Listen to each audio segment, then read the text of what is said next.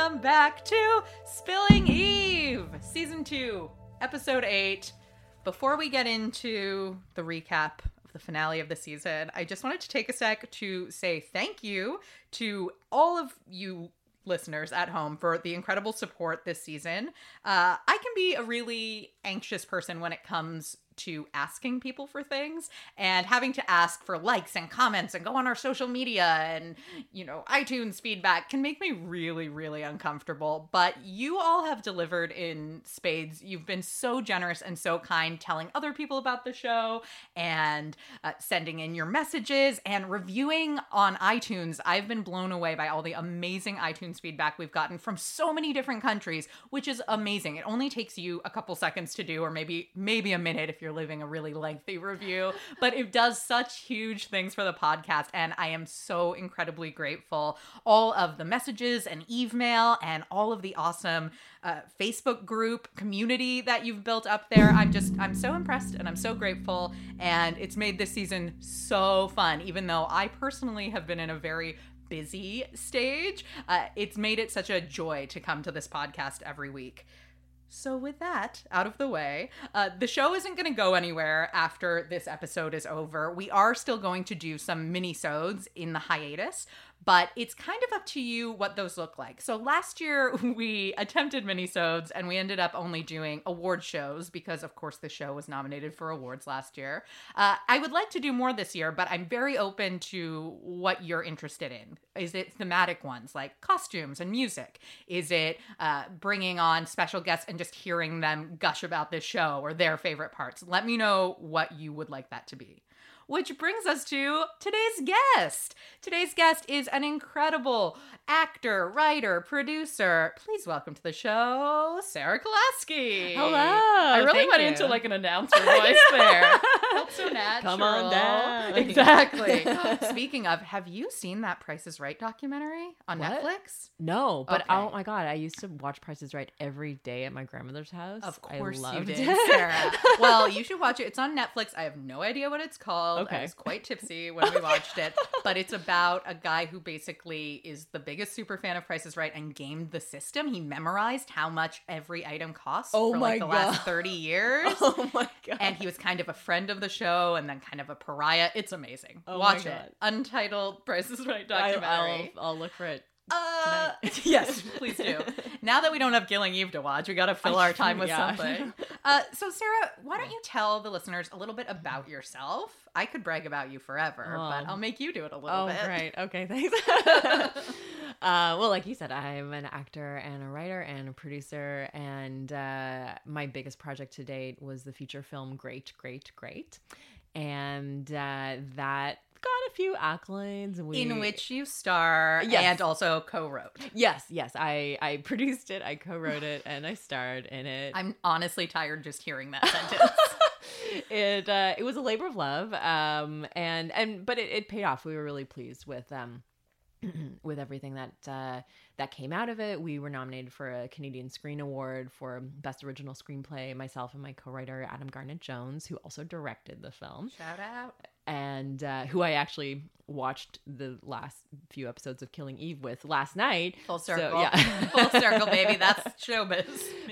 And you and I met 6 years ago. Wow. At Second City doing improv for actors classes. I cannot believe that is 6 years ago. Yeah. We it did. blows my mind. My first experience doing a Second City class was really poor and I did not enjoy it and I thought I would never go back. Oh. And then our mutual friend, Adele, who has been on this podcast in season 1, demanded I take another class because she had such a good experience. And that was the class that we all got to meet. And we met so many awesome other actors and creatives who we are still friends with. Yeah, it's kind of wild. I'm going to be doing a Fringe play with two with people. the Champagne twins. Yes, with Jamie and John Champagne. I'll take a moment to plug. Oh my gosh, this Fringe plug show. away. We'll just plug this whole thing. That's amazing. Yeah, actually, I'm just going to say the name of the show. Say the name, Sarah. It's called Sincerely the Rebels Club, and if you live in Toronto, you can catch it at the Toronto Fringe Festival this July.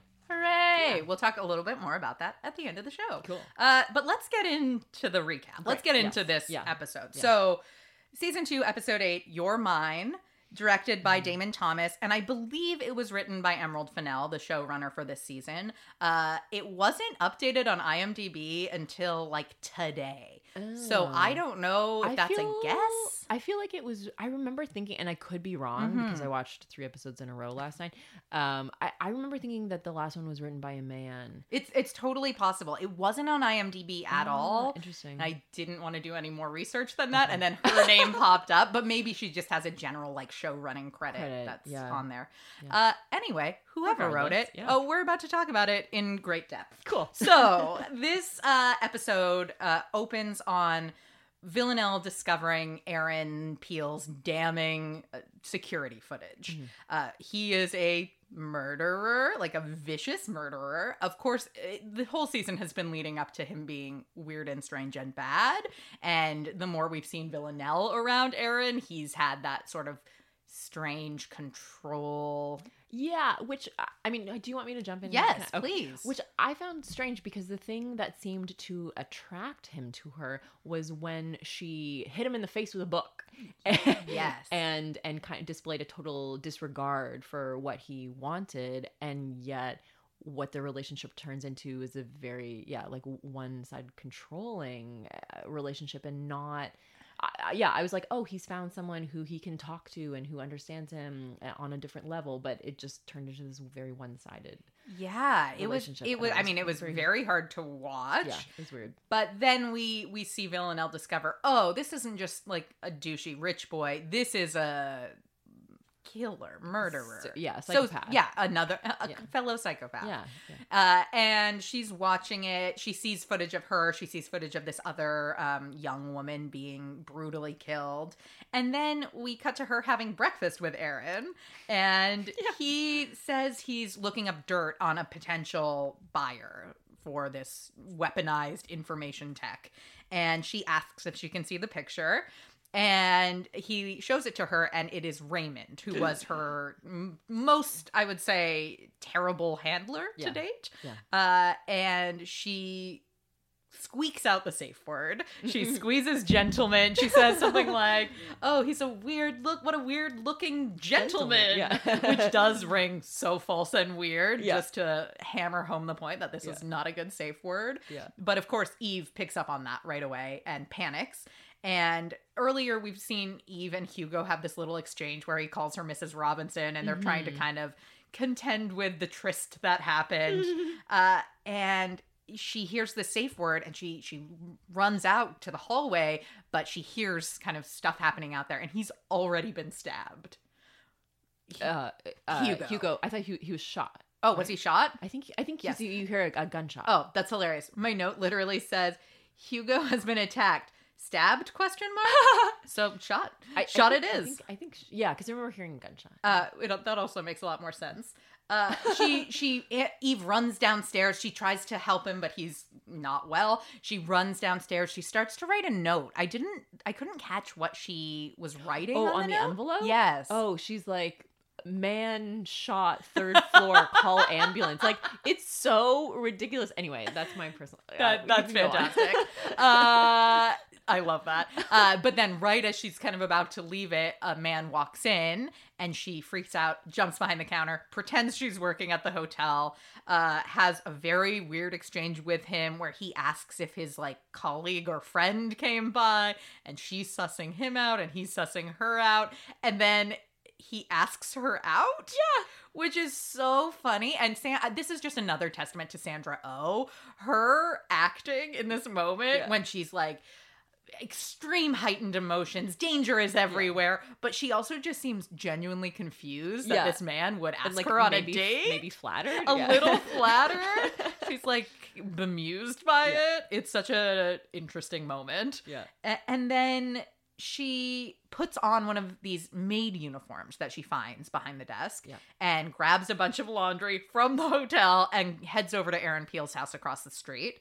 And she sneaks in basically by, I thought it was such an interesting way to pull back the way the season talked about the ghost and how the ghost was kind of invisible as a woman of color and whatever. Yeah. And it seems like Eve is sort of thinking of those things.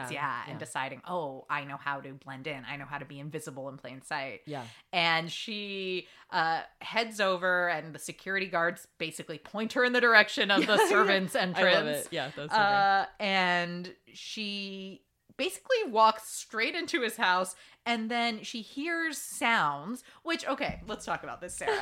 She hears sounds, and she barges into a room, ostensibly to rescue Villanelle, because the code word has been uttered. Yeah. It's obviously laughter, right? The sounds from the door?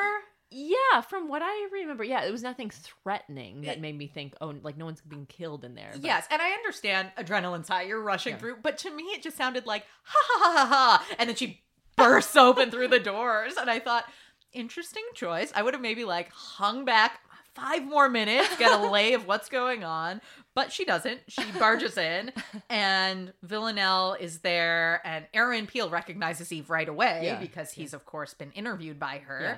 And then Villanelle says hi, and Aaron pieces together that they know each other. And drops her accent, her American accent. Yes, and it just turns into this weird thing. And Aaron is only impressed that Villanelle is even more duplicitous and secretive than he was aware. And he knew she was hiding something, but he didn't realize it was this deep. Yeah.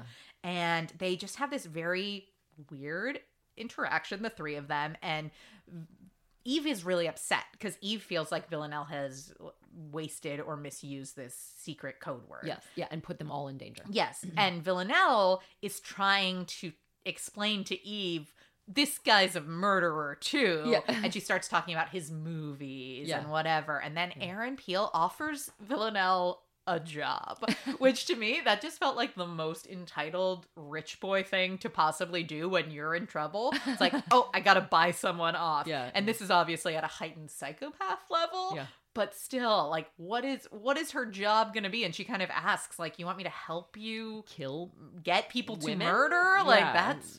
Wow, really fun offer, guy. Gross. And he basically tries to goad Villanelle into killing Eve. And it turns into this very tense moment. And then, of course, no surprise, she kills him. Yeah. She slits his throat in front of a mirror, making him watch. Yeah. Which, for Villanelle, that's pretty ordinary. But for normal life, that is terrifying and horrifying. Yeah. And a fitting death, I would say, for a murderer. Yes. Yeah. A murderer / probably serial killer. Yeah, just like a terrible... awful person. Deserve to die. Deserve to die is exactly right. But Eve doesn't necessarily feel that way. She freaks out. I mean, this is now the second time this season that Villanelle has kind of maintained eye contact with her while murdering someone. So I get it, because she also pushed that woman in front of the bus, staring at Eve in the coffee shop. Oh my gosh, I jumped out of my seat. Yeah. So, I mean, she's obviously... These kills are so intimate for Villanelle, and she's obviously trying to bring Eve into that. But Eve is not ready for that. Eve's not ready to watch a man have his throat sliced and bleed out. And enjoy it. Yes, exactly. She's really upset. And so Eve and Villanelle are like kind of bickering as they're sneaking out. And they sneak out by Villanelle pretending to be this American again, Billy, and talking to these guards who are at the front, saying that they're going on a shopping excursion. And for some reason, she's bringing the maid. The maid has to carry her shopping. Yeah. And like, they're just walking by, breezing out. And Villanelle is... like pleased as punch. She seems so delighted with this, and Eve is still upset and not really having it, and certainly not taking part in the fun of the festivities. She's in shock. That's right. Yeah. So they decide to split up. Villanelle's going to find a getaway car. Eve's going to go back to the hotel and get the tapes, because they had recorded Aaron Peel talking, and now that he's dead, she doesn't have any other leverage, which is also part of why Eve gets so upset. Villanelle has messed up her plans. And so she runs back to the hotel, and everything is spotless. It's been completely cleaned. No body, nothing anywhere. And she starts freaking out. The room is completely clean. All her stuff's gone. And then who should show up but our beloved Carolyn. Carolyn is at the door knocking, the door to her hotel room, and comes in. And this scene was fascinating to me. So Carolyn basically shows up and very quickly Eve infers that this is what Carolyn wanted to happen. Carolyn is happy that Aaron Peel has been killed. There were direct orders not to do it, so her hands are clean, but it was the outcome that she was hoping for. Yeah, it was all part of her big plan. Yes, and she has basically manipulated Eve and Villanelle, and it's really interesting because you would think at this point, so much has happened, you would think Eve doesn't trust Carolyn at all. She knows better than to. Yeah, but even Carolyn's son is like, don't go to Rome. Yeah. But still, Eve seems like upset or surprised by this quote-unquote betrayal. It's very interesting. Well, but as well, like Eve is... Oh, well, no, okay, you finish the No. Well, basically, it just results in Carolyn's telling Eve she can't be loyal to MI6 and Villanelle and to leave Villanelle behind. And Eve is like, no, I'm not doing that. Eve is sticking with it and threatens to expose everything Carolyn has done to Kenny, her son, and says, like, I'm gonna tell him. And Carolyn just kind of laughs and says, yeah, he already knows. He's on the cleanup crew for this operation. Like, duh. And it made me so sad. It kind of broke my heart for that Kenny-Eve relationship that I loved so much. But now it seems like, oh, maybe there is still love there, but all the sense of trust is gone. Yeah. They don't have that special secret connection anymore. Well, I mean, I guess he knows some of her secrets. Yeah, I think that remains to be seen in season 3 what happens, because Kenny cares about Eve, so Kenny might be the only really empathetic character in this entire show. I know. Yeah, he's like really the only one who's like, this is all bullshit. Please don't go through with this. Yeah, why don't we just all be chill and nicer to each other? Yeah. So Villanelle is meanwhile looking for an unlocked car and having a really challenging time. She can't find one. She's so frustrated. And then her version of Carolyn, Constantine, shows up and he beeps a car, and there is a car waiting for her with money in the dash. And did he say a gun in the dash? Yes. Okay. So that's where that gun came from. And she's like, great, we just got to get Eve. And he pulls the exact same thing Carolyn did, saying, no, you can't bring Eve. That's not part of the arrangement. You got to leave her behind. Yeah. And Raymond is here and he's looking for you and he's gonna kill you. And she laughs and she's like, he doesn't even know where I am. Yeah. And that's when Constantine kind of breaks down that facade and says, yes, he does. You were put in this position because people knew you would kill Aaron Peel and couldn't help yourself. You have been manipulated into this. And he was explicitly told to wait until you did that, until he killed, like, for him to kill you. Yeah. So she is upset. She's not into this news. And it's like another betrayal by Constantine. Exactly. And yet another hurdle. She is, I think in Villanelle's mind at this point, things are going pretty good. Yeah. She's got Eve on her team. Yeah. They've killed the baddie together. Everything's going great. So it's like yet another obstacle. Yeah. And she really seems to have this thing with Constantine where they've gone back and forth before. And of course, last season, she shot him. Yeah. She almost killed him and kidnapped his family. Yeah. But they have this connection and this, I wrote down my favorite scene with no explanation or follow-up. And it really was, I think, because the compassion and connection between these two characters and the two actors is so strong. And that entire scene, it felt like Constantine almost had tears in his eyes. Really? And I found him so genuine in that. And Villanelle, even though she's not going to listen to him, she's never going to, bow to his wishes, it's like he's the closest to family she has because they have this whole exchange. Yeah, well, there's that line, she says, oh, you chose your family over me. Yeah, and he says something like, well, that's what family is. Yeah. Like, it's not a choice, it's family. Yeah. And then we get this weird little Easter egg where she's like, well, how would I know? All my family's dead. And he's like, yeah, most of them. Yeah. And then we never follow up on that. Yes, I forgot about that. There were a few of those that I made, full disclosure, I think too much about these things. Maybe there's a plan, but I just couldn't help but feel, oh, good luck, season 3 showrunner. Yeah. You're gonna have to tie up leave this this here weird for- yeah. loose end, use it in a way that the fans are happy about. Ha ha ha ha. But it's such an interesting scene, and it ends in basically Villanelle leaving and deciding her allegiance is with Eve. And she threatens him. She says, I'm going to find you. I'm going to find your family. And he laughs and says something like, I don't think so. Or I don't think that's going to happen. Which is just, their relationship through this series is so delightful. I'm so happy Constantine's still alive. Really? I don't know. I was a little, when they brought him back, I was like, oh, okay. That guy. I love him. I love the two of them. I love their dynamic. I don't know what it is about it. I just feel like in a lot of ways they are the most truthful with each other because they don't have that need to have the sort of facade or make up these pretenses. They can be a little more direct. They still lie to each other, backstab each other all the time. Yeah. But it's like they're playing the same game or something. I guess, but to me it strikes me as like hitting a lot of the same beats over and over where it doesn't really change and evolve. It's just sort of like, okay, I get Well, and it is interesting to see them sort of back into this cadence after all of this betrayal has happened. That's true. Yeah. Like, what does that look like? Are they both being more cautious? Mm-hmm. So she refuses to ditch Eve. Of course. That's how it ends. And heads back to the hotel, and who is waiting for her but dear old Raymond.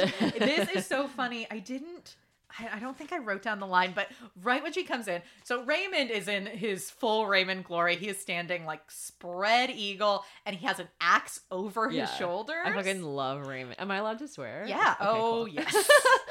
A little late for that. Yes, indeed. So she comes in and she says something. I should have written it down, but something like, how long have you been standing like that? And it's so good because it is such a takedown of, the cool guy in a cool action movie, the badass murderer. It's so over the top. Yeah. I was like, an axe? Yeah. What? And then she calls that out too. And she's like, you're so dramatic, which is so funny coming from the world's most dramatic assassin. Yeah. And they have some back and forth. And Raymond is just in full evil mode. Yeah, he's just like relishing every moment. I mean, we've talked a little bit on the podcast about elements of the season getting a bit cartoonish, feeling so heightened, and this definitely, I think, feels like that. And it's not bad, it's just a choice stylistically to go really big. Yeah. And I think also to take away any sympathy we might have for Raymond, just to show us, this guy's bad, he's pure bad, it's fine. And we know his whole deal within the 12 is he kills the assassins that they are expiring, like the people they're done with. So he's come to like give her end, and they have some banter, and then he brings Eve into it and says Eve's probably in one of these rooms, and there's a whole thing. He puts down his axe and he starts to choke Villanelle to death. He's like choking her out, and she waits for Eve to come out and rescue her, and then basically makes Eve slaughter him with an axe. Yeah. So Eve is freaking out, and she tells him to stop, and she kind of gives him all these warnings, and they both, Raymond and Villanelle, are kind of goading her into it. Like, come on, do it. And he says, you won't be able to kill me. You'll have to do it a bajillion times. Yada, yada. I love that. Like, you'd have to like whip me into so many little pieces to be flying. I was like, that's great line. Yeah. that would dissuade me from he's like, something. think about the work you're gonna have to put into this. Think about the labor. Yeah. He's trying to reason her out of killing him with an axe. Yeah. But she does. She swings this axe into his shoulder, and then Villanelle's so mad that it was such a dumb place to put it. They go back Where and else forth. would you put it though? I don't know. Oh. Like what? I also thought of that, and I feel like just the sheer motion, like having to build up that momentum, I wouldn't go high. I think I'd go to like the legs. Waist. Oh. I think I'd go like Achilles tendon. Oh, interesting. But waist makes most sense. I guess so. Like wherever the organs are under the ribs. Vulnerable down there. Yeah. Yeesh. Hope I'm never on trial for anything. This is evidence. Yeah. So she kills him, and then Villanelle is like, you have to keep, he's not dead yet. And so she makes Eve continue to strike him basically until he's dead. Yeah. I was happy that they didn't show Yes. that as well. I was like, I don't need to. I can hear it. That's fine. I don't want to see the axe going into his skull. Totally. And we didn't need that because what is important here is not this gruesome murder. What is important is it's Eve. Yeah. Eve is now a murderer. And that is a huge turning point in the series and in that character. Yeah. She has been flirting with this darker side for so long and so fascinated and tangentially, you know, dipping her toes in. She has now murdered a man with an axe. Yeah. So there's not a lot of coming back from that. And she says she's going to throw up and Villanelle tells her not to and says people are going to be looking for us. But that's okay. So she's like, oh no, it'll be evidence. People are going to be, and I'm like, your hands were just all over an axe. Like that's just one of the like so many things in the show where I'm like, I can't. What? The like logic problems. Yeah. That is really funny and really true. I didn't even think about the axe. Yeah. I also thought it was funny because I thought, well, the people who are really going to be after you are the 12 and they don't need forensic evidence. No. They're just going to hunt you down and kill you. Yeah. They're not going to like send this puke sample back to the lab. Yeah. But yeah. Let's send this to the lab. They're like, by the lab, wink, wink, we mean a killer is going to come kill you. Yeah. So they sneak out the back to avoid guards, and Eve is in complete and total shock. She, I thought this was filmed really well, like in the way we kind of see the audio and visuals from her perspective are all a bit clouded and they're trying to, you know, outrun this tale and Villanelle takes her into this tunnel / giant building. Yeah, like something totally unknown. Like it could be, you know, I don't know. I was like, what is going on? At this point, I was kind of the logic was gone. Yeah. I thought I have been to Rome, but only as a tourist and not for quite a long time. And I just thought, I don't remember there being giant buildings that can lead you into these secret places. Yeah, and that would be like that you could see where you're going. Like, wouldn't there be zero light down there? And it's beautiful and it looks like they're on the set of Gladiator or something. It is just these Roman I was gonna say archives. These Roman ruins? Yes, ruins. I have a vocabulary. Yes. It's fine. And this is our sort of our final moment with these two. What are they doing? We quickly have a moment of Carolyn and Constantine together, and Carolyn hands Constantine an envelope. And he walks away, and that's it. It's such a brief scene. Oh my God! Yeah, and similarly, it was really, really quick, and it felt like, okay, you're trying to set up something. Yes, I do remember that. Okay. Like, we get it. We get that you're working together. You need to give us more. It's fine. I want to know everything. So then they are in and amongst these ruins, and birds fly overhead, and they get freaked out, and Villanelle pulls out tiny gun.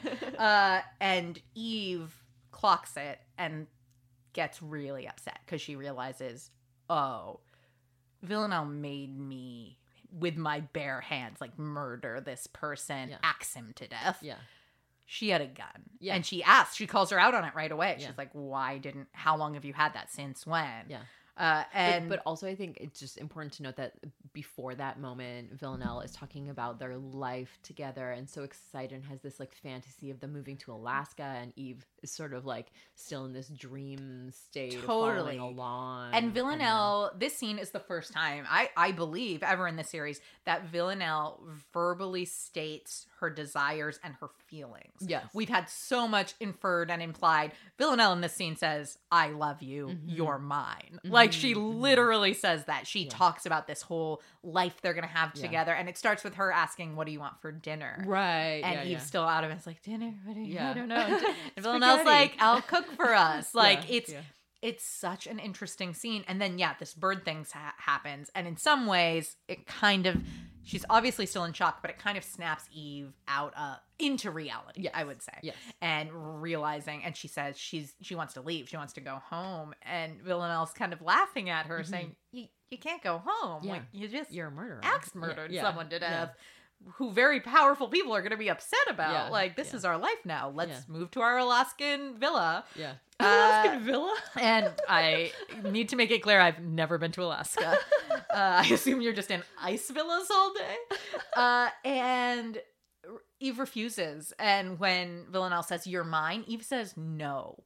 And she's not even giving her a little. She's basically just saying, like, I reject you. yeah, I reject you. That's exactly right. It's a total and absolute rejection. And so she starts to leave, and then Villanelle, spoiler alert, if you're somehow listening this far and have not watched this show or season, Villanelle shoots her in the back. Yeah. With her teeny tiny gun that I'm sure didn't do that much damage, because obviously Eve isn't dead, because obviously the show is renewed for a third season. When I saw that scene, I was like, is this the end of the series? Like, killing Eve? Okay, well, she killed. Yeah. I thought it was funny. I thought, oh, this is one of those instances where not knowing the show had been renewed would be much preferable. Yes. Because obviously the fandom wanted to know and was so excited to hear about the third season, but like, just hold out one more week. It took away so much from that moment, just knowing, well, Eve's not dead. Yeah. Not having to wait a whole summer or whatever. Be like, oh, I wonder. Yeah. Like old-timey TV. Yeah. Back from our youths. It's true. And that is the finale. So this finale has been incredibly divisive in the Killing Eve fan world. Online, people have praised it and loved it, and people have eviscerated it and hated everything about it. And I personally feel like I land kind of somewhere in the middle. There were elements I liked. There were things we got to see and dynamics in relationships I thought were enjoyable. But I ultimately didn't feel satisfied in any huge way. And because we know Eve's not dead, I also don't feel like it's a compelling cliffhanger. Yeah. I agree.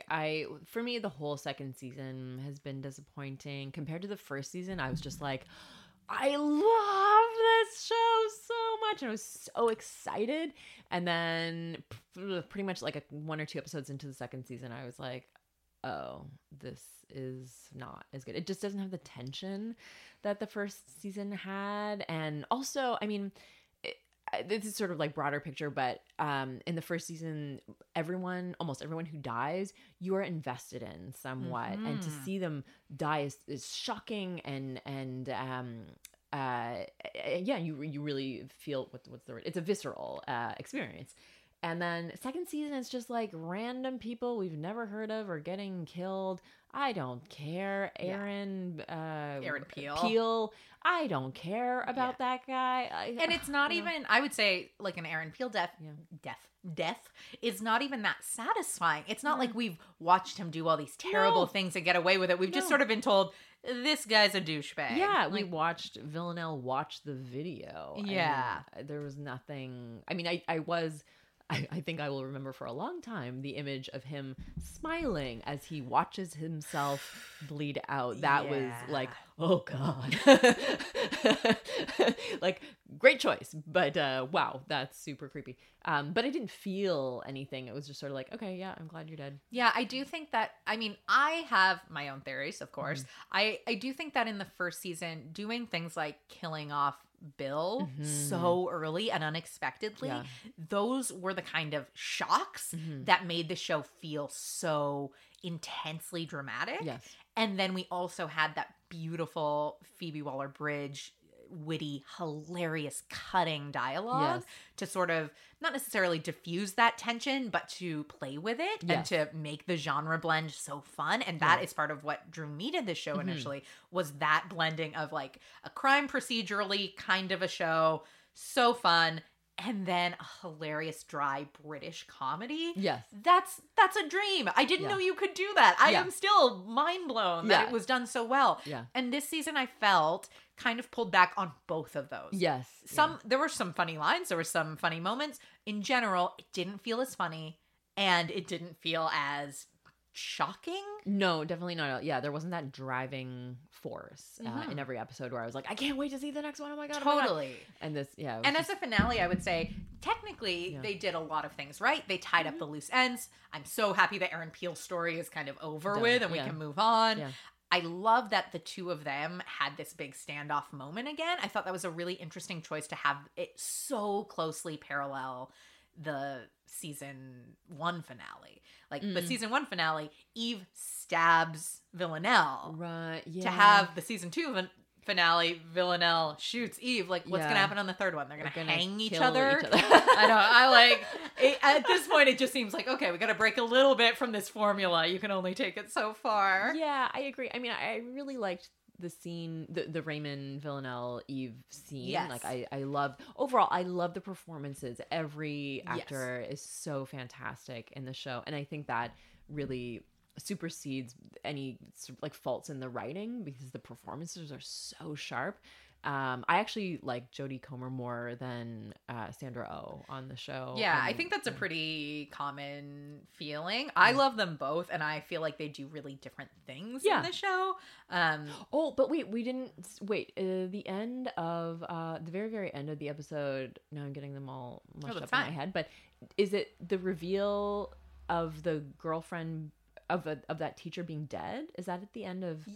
Yeah, that was last week. Yeah. Oh, Gemma. Okay. But they do go back to her again. They do go back. There is a quick shot in the finale, unless I am also blending them together, just of Nico alone, locked in that storage container with the dead Gemma. Okay. Yeah. Yes. I thought that was at the very end because that as well. You're kind of reminded. Oh yeah, Villanelle is this awful, not awful, but like this very dangerous psychopathic person. Yeah. And yet Eve has been trusting her. So you're kind of like, wait, why, Eve, why are you so surprised that this blew up in your face? Yeah. And also, what did you think was gonna happen? Yeah. Which Carolyn also kind of calls her out on. She's like, well, you're the one who came to Rome. Yeah. With this bad plan. Yeah. So. Exactly. You dug your own grave. You dug your own grave. Totally. Yeah, literally. Yeah. That's the season 3 finale. But I also felt like that final scene with the two of them and Villanelle sort of expressing her dream of them together, it was really interesting because in some ways it felt fan servicey because obviously the Villanelle Eve relationship is the thing like online ships are made of. People are so into the two of them, and there's a huge portion of the population who are like obsessed with their sexual chemistry. But I thought that having the two of them kind of touch on it but not fully go there, and I think we have some Eve mail questions about this too. I thought that was interesting because I felt like it kind of did neither. Like, you're not making the fans happy who just want these two to hook up, but you're also kind of cheapening these moments of them actually communicating with each other. Yeah, I felt like the sexual tension, the chemistry was way better in the first season than in the second. Like, to me, I don't know. I wonder if part of that is they've been together so much more physically and on screen in this season. Exactly. Where last year it was so much build up, that anticipation. Yeah. And this year we didn't have that. Yeah. It's more that they're in, like, now they're past the honeymoon stage and now they're like, how do we make this work? Oh, wait, you're a psychopath. Yeah. I don't think it's going to work. Oh, it's been annoying as co-workers. So, like, it's like a bit much. Exactly.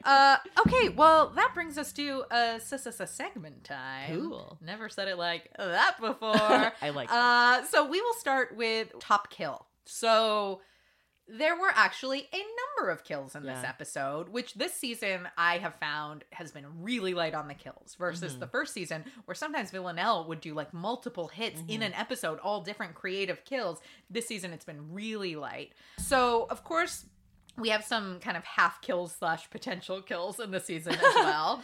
The first kill we see is the woman that Aaron Peel kills.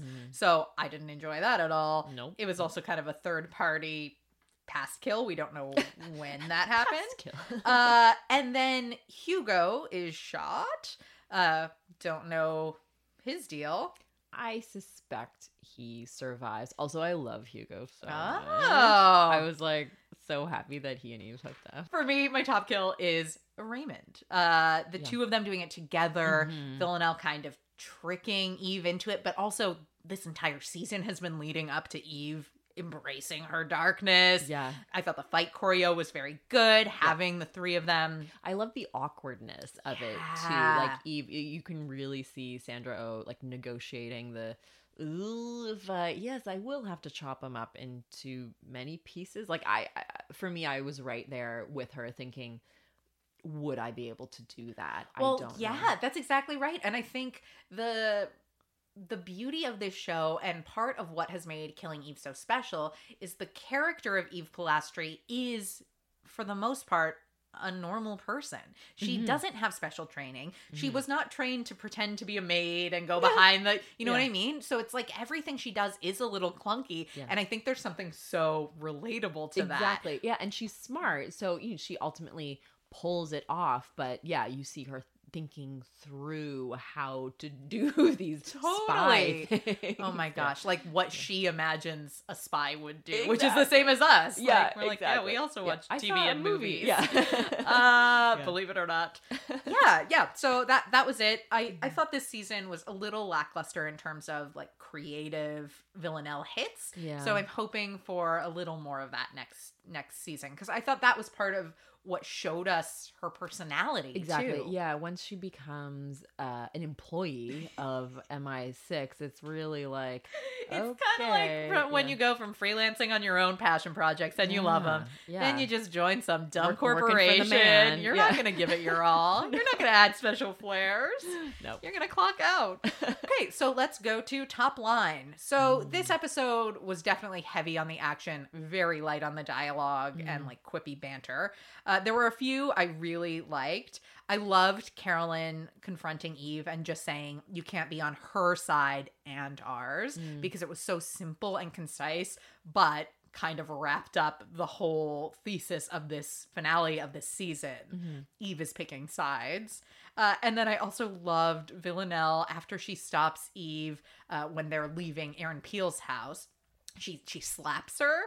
And Eve looks at her and is kind of taken aback. And Villanelle just says, you were in shock. Yeah. You needed a surprise. Yeah. Like hiccups. Yeah.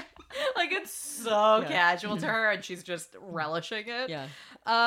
There were other great lines. I think I remember the line that made me laugh when, excuse me, was after Villanelle kills Aaron, and she's like, what a douchebag. Is that what she said? Yeah, like, what totally. a douche. Yeah, and I was like, oh, thank you for killing that guy. Just calling it like it is. Yeah, it's so casual. Yes, exactly. Yeah. So then we are on to top ship. So Sarah, do you know what it means to ship two people or characters? Does it have to do with relationship? It does. Oh God, thank you. Based on my very cursory understanding. I can't wait till just one day a 15-year-old emails me like crying saying, please stop using the term ship. But until then, in general in fandom culture, if you ship two people, it means you love them together. So for the most part, it is romantic. It's like I ship I'm trying to think of an example, and of course I can't. But maybe if there are two characters on a show who aren't together romantically, but whenever they're in a scene, there's some chemistry or whatever. Okay. People like that. Or sometimes there are really dark horses. You're shipping characters from different shows or real life YouTubers or whatever.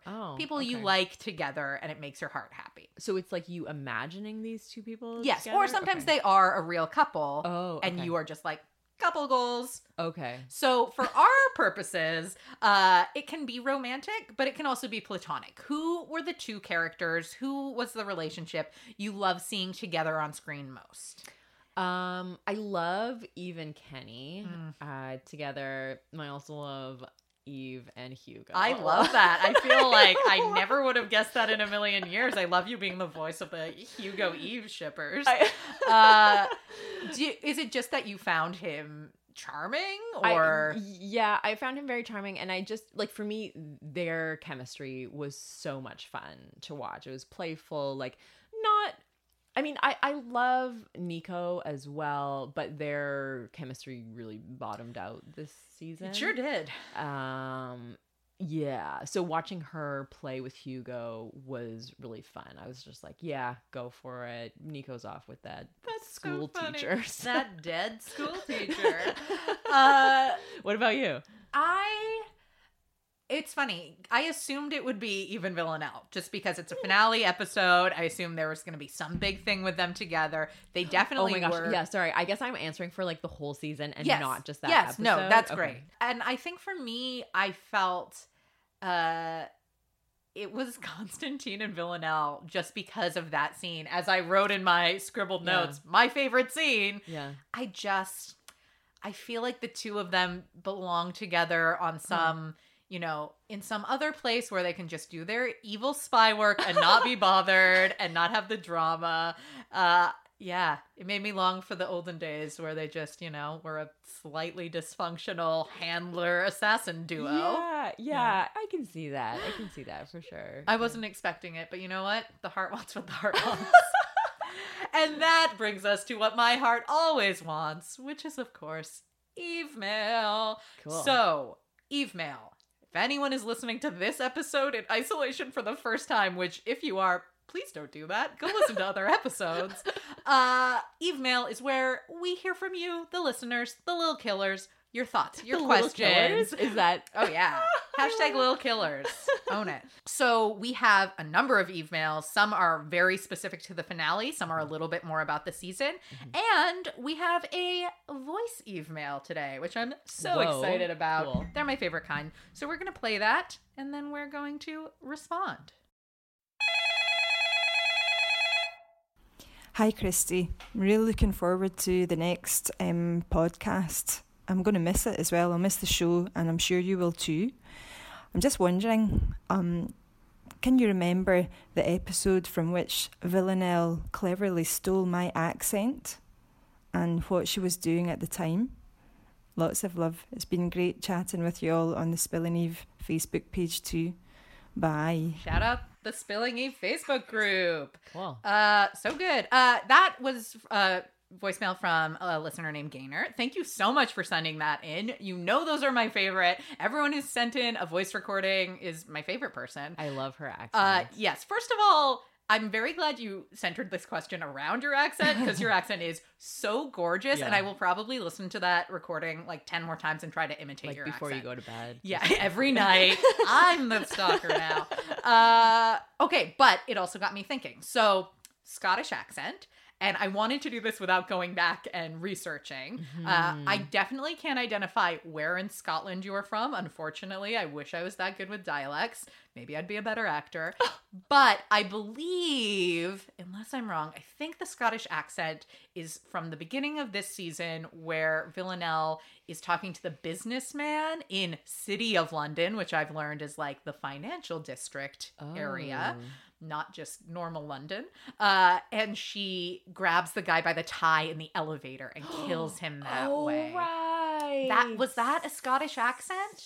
I don't remember, but I That's remember my that guess. scene. That's my guess for when because I remember it being such a good accent. Of course, Jodie Comer. Oh gosh, you she's monster. So good. Yeah, and I thought that was one of the most inventive, interesting hits of the entire season. Yes. Yeah, you're right. I forgot because about it that. was also not gory. We didn't see anything, but just the sound and the imagining. Yeah. Yikes. Yeah. So thanks so much. Now let's move on to your written ones that you forced me to narrate. Just kidding. I love you guys. Thank you for sending in Eve Mail. The first one is from Leonie. Leonie says, "Hi, Christy. I picked up your podcast 3 episodes ago, and I love it. Being here in the UK, I've had to download the second series illegally to keep up to date. Worth it.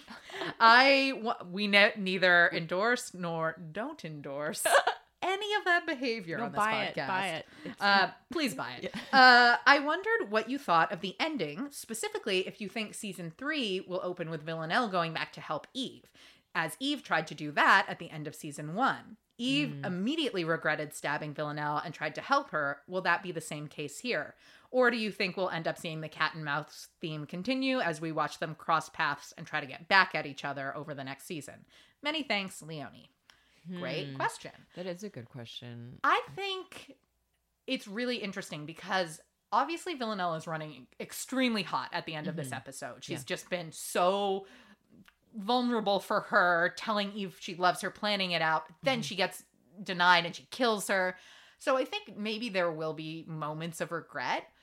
I can't see Villanelle running back in the way Eve did. No. Eve ran back because Eve did something passionate in the moment that she would usually never do in her real life. Yes. And has massive consequences for her real life. Mm-hmm. None of that applies to Villanelle. No, I can't. I mean, I thought about that because I was like, well, they are literally in the middle of nowhere. Mm-hmm. So does this mean that Eve is dead because Who's there's gonna no find like her? janitor coming to sweep up? Who's like, Just an Italian janitor walking by. Mamma mia.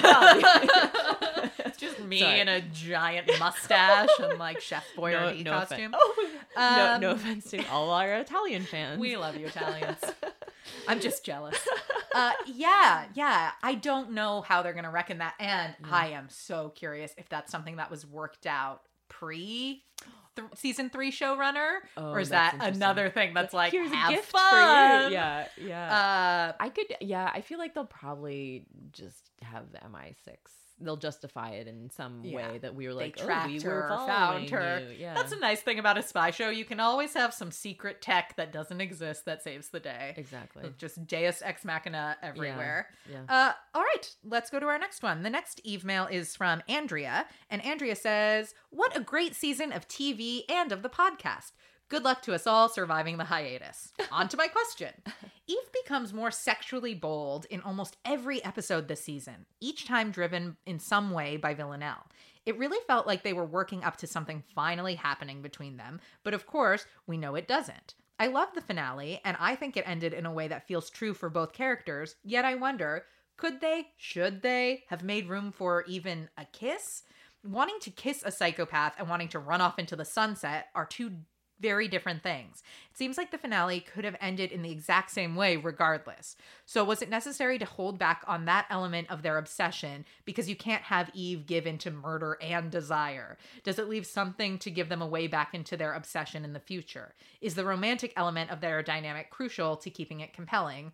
Or is the show just afraid to go there? Thanks for another great season of the podcast."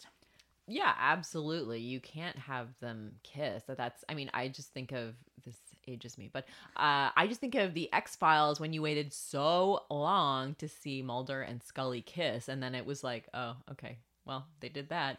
What else is there to live for? I would also say in these kinds of shows, if you have the protagonists get together, it's either going to be really underwhelming and then you have to kind of move past it, or that has to become the new normal of the show. Mm-hmm. There's I think it's CBS procedural. I don't know what network it's on. I don't know why I brought that up. But Bones does this. That show ran for like 500 seasons, and they had a real will they, won't they with the 2 lead characters for a long, long time. And then they finally let them get together, and it was so great. And then they kept them together. So it was like, I love that because I'm such a romantic and I'm so happy when I can see characters happy. But what it meant was that was no longer conflict or tension. Yes. So they had to find conflict and tension elsewhere. Right. And I think that's totally valid. Yeah. That would never work for a show like Killing Eve. You're never going to have them living in domestic bliss. And now the conflict is Constantine. Like that's not going to happen.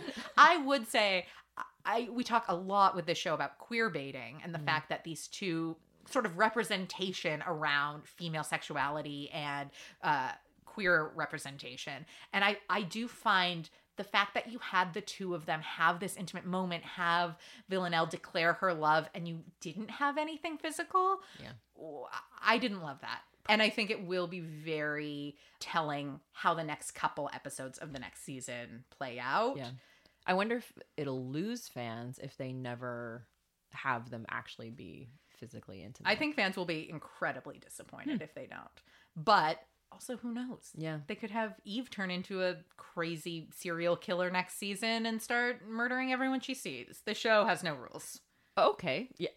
You don't think that's going to happen? I kind of doubt it. I'd like to see have one bottle episode where she just goes on a killing rampage in like, I don't know, Baltimore. Baltimore. She goes back to the States. It's great. Yeah. So thank you, Andrea, for that great question.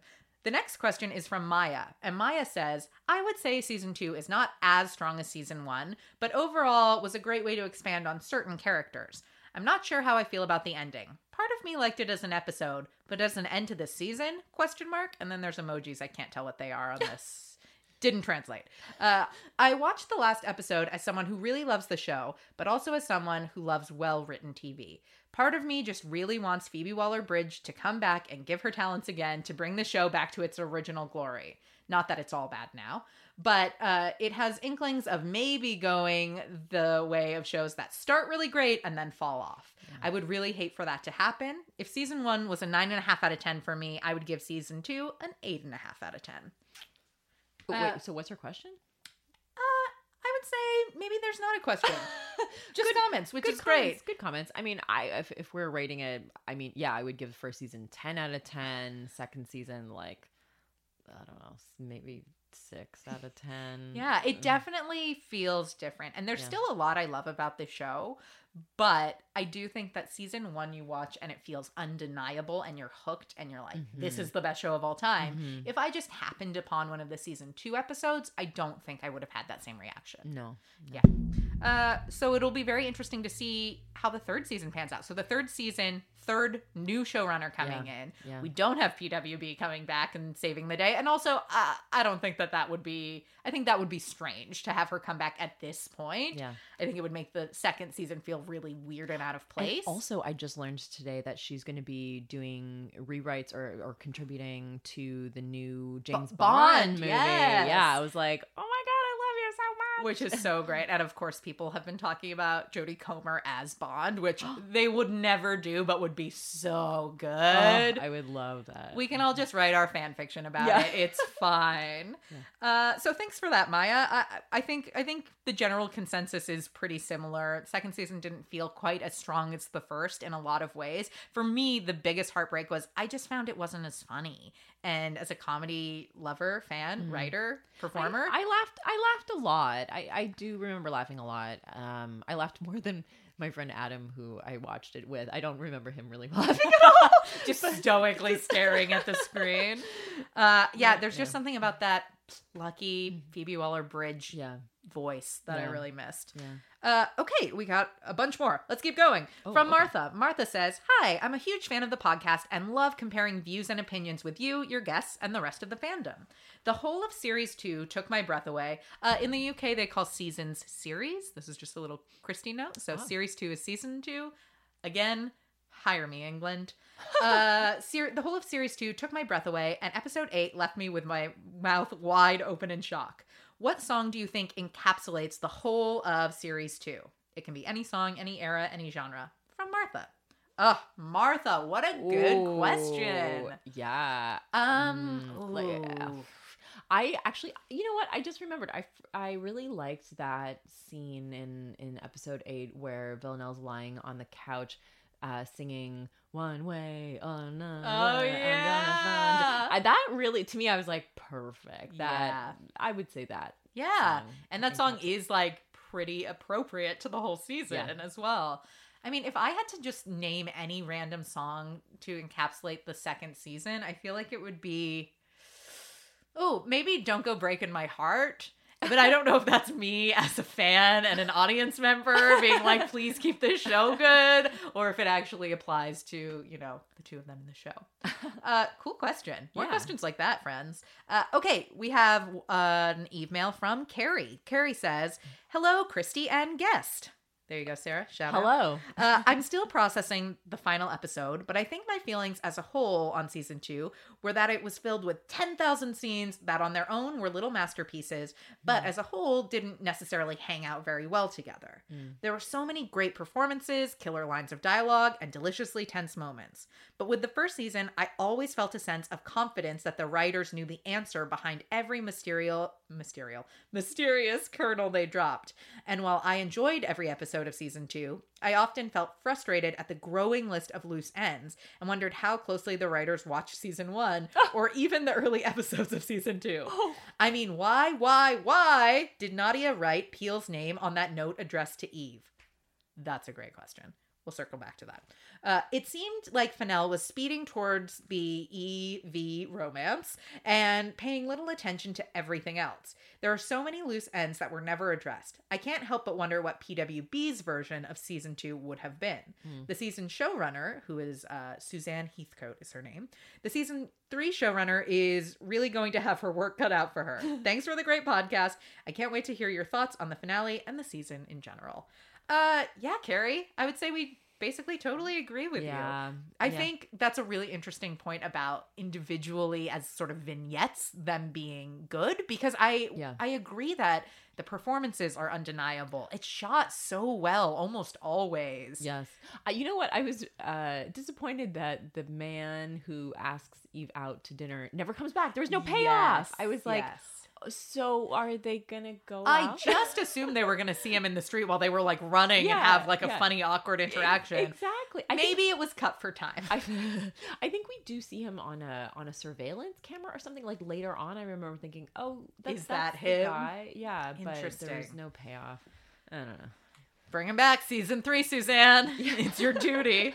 There are so many loose ends. I will say that to Carrie's point. Like there's stuff from season 1 that I have now forgotten about that I hope gets addressed, but at this point I wouldn't imagine will be. I just want to know, friggin' who's the 12? What's their deal? Exactly. Carolyn and Constantine, what is that dynamic? Who's pulling whose strings? I just want to know those basic facts. And I get withholding to an extent. We've watched for 2 seasons. Give us some information. Yeah, there was a lot of suspension of disbelief going on in this season. Yeah, for sure. All right, our final Eve mail today comes from Roxanne. And Roxanne says, "Hey, Christy, I am flooded with emotions for Eve. If she wasn't already traumatized with stabbing Villanelle, she definitely will be after killing Raymond. I really like this finale. It had enough momentum and shock value at how much Eve has changed. Ultimately, they played into the hands of Carolyn and fell victim to her game.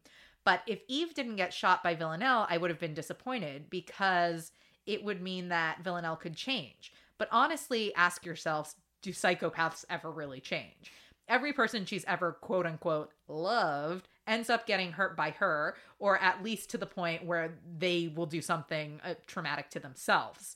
If she really wanted to kill Eve, she would have shot her in the head.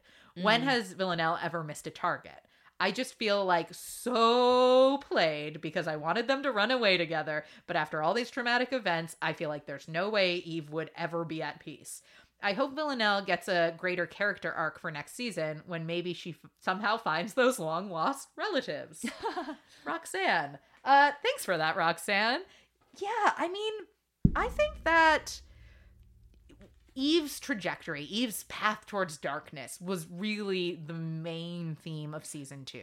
Exactly. Yeah, I agree. I liked the scene with the psychologist, which I don't think was in episode 8, but when episode 7, maybe before she goes to Rome, and where he says, "I recommended you be taken off this assignment and they ignored me." And then you see her kind of like, ugh.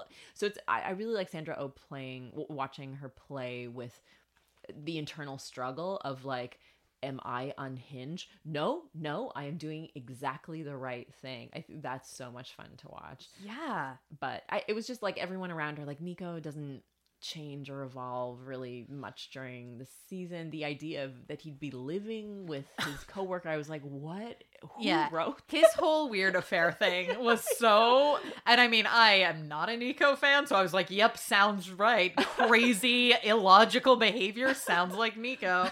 But it was interesting to see sort of Eve just go so intense into darkness, and then Villanelle's circumstances are so all over the place in this season.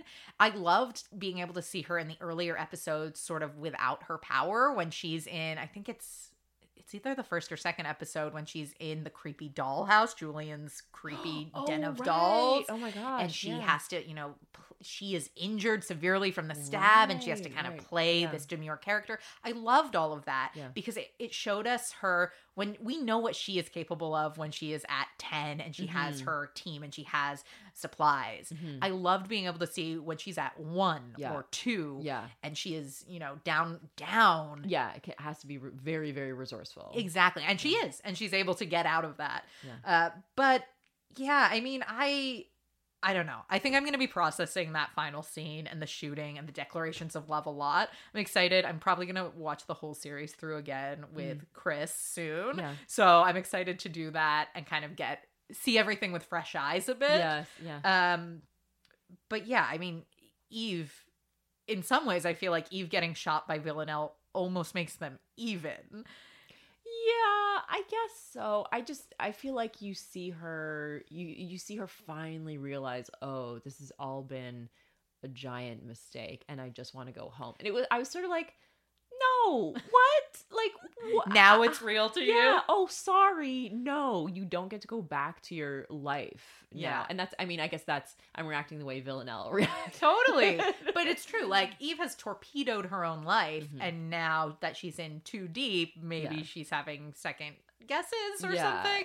Yeah, like, what plane are you operating on? I don't know. That Eve Pilastri plane. What a character. Oh, indeed. And that, my friends, brings us to our final portion of the show, which is, of course, Confirm the Kill, aka plugs. Sarah, what do you have to plug? Oh, cool. Tell us more about this Fringe show. Tell us where people can find you. Tell us where people can watch Great, Great, Great. That movie is so good. Sarah's phenomenal in it. And you should all buy it on iTunes or wherever. Sarah, take it away. Thank you, Christy. Yeah, the feature film that I co-wrote, starred in, and produced is called Great, Great, Great. It's a dark comedy about a young couple who decide to get engaged, and that almost blows up their relationship. So, you know, if you're into things like messed up relationships, sexy affairs, you're gonna love this movie. Thanks, Christy. Yeah, you can watch it on iTunes or Google Play in Canada. If you're in the US, it's available on Amazon. And I think we have distribution in China as well. Hey. So anyone listening there.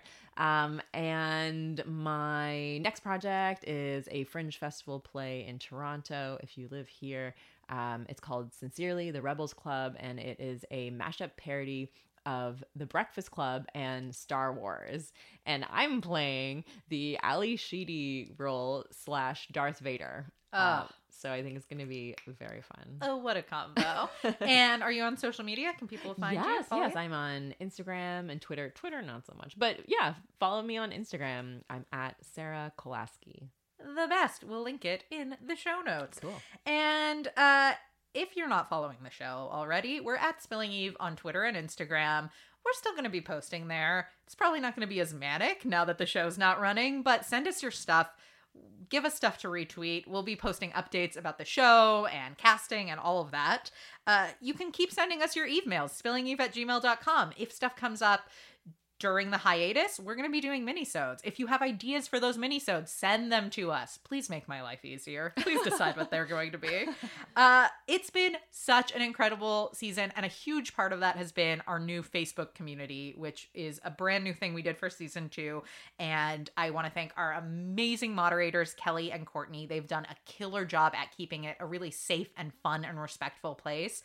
We have a huge zero tolerance policy for basically assholes of any kind. So thank you to those wonderful women. If you're interested in helping moderate the group and you are not an asshole, feel free to send me a message or email. As the group keeps growing, we will definitely need to bring some new moderators in, because we are about to hit, well, I won't say the number yet because I don't know that it's happening, but we're about to hit a big landmark number in that group, and it's grown so rapidly. So thank you all for doing that. Thank you for all of the messages you've sent.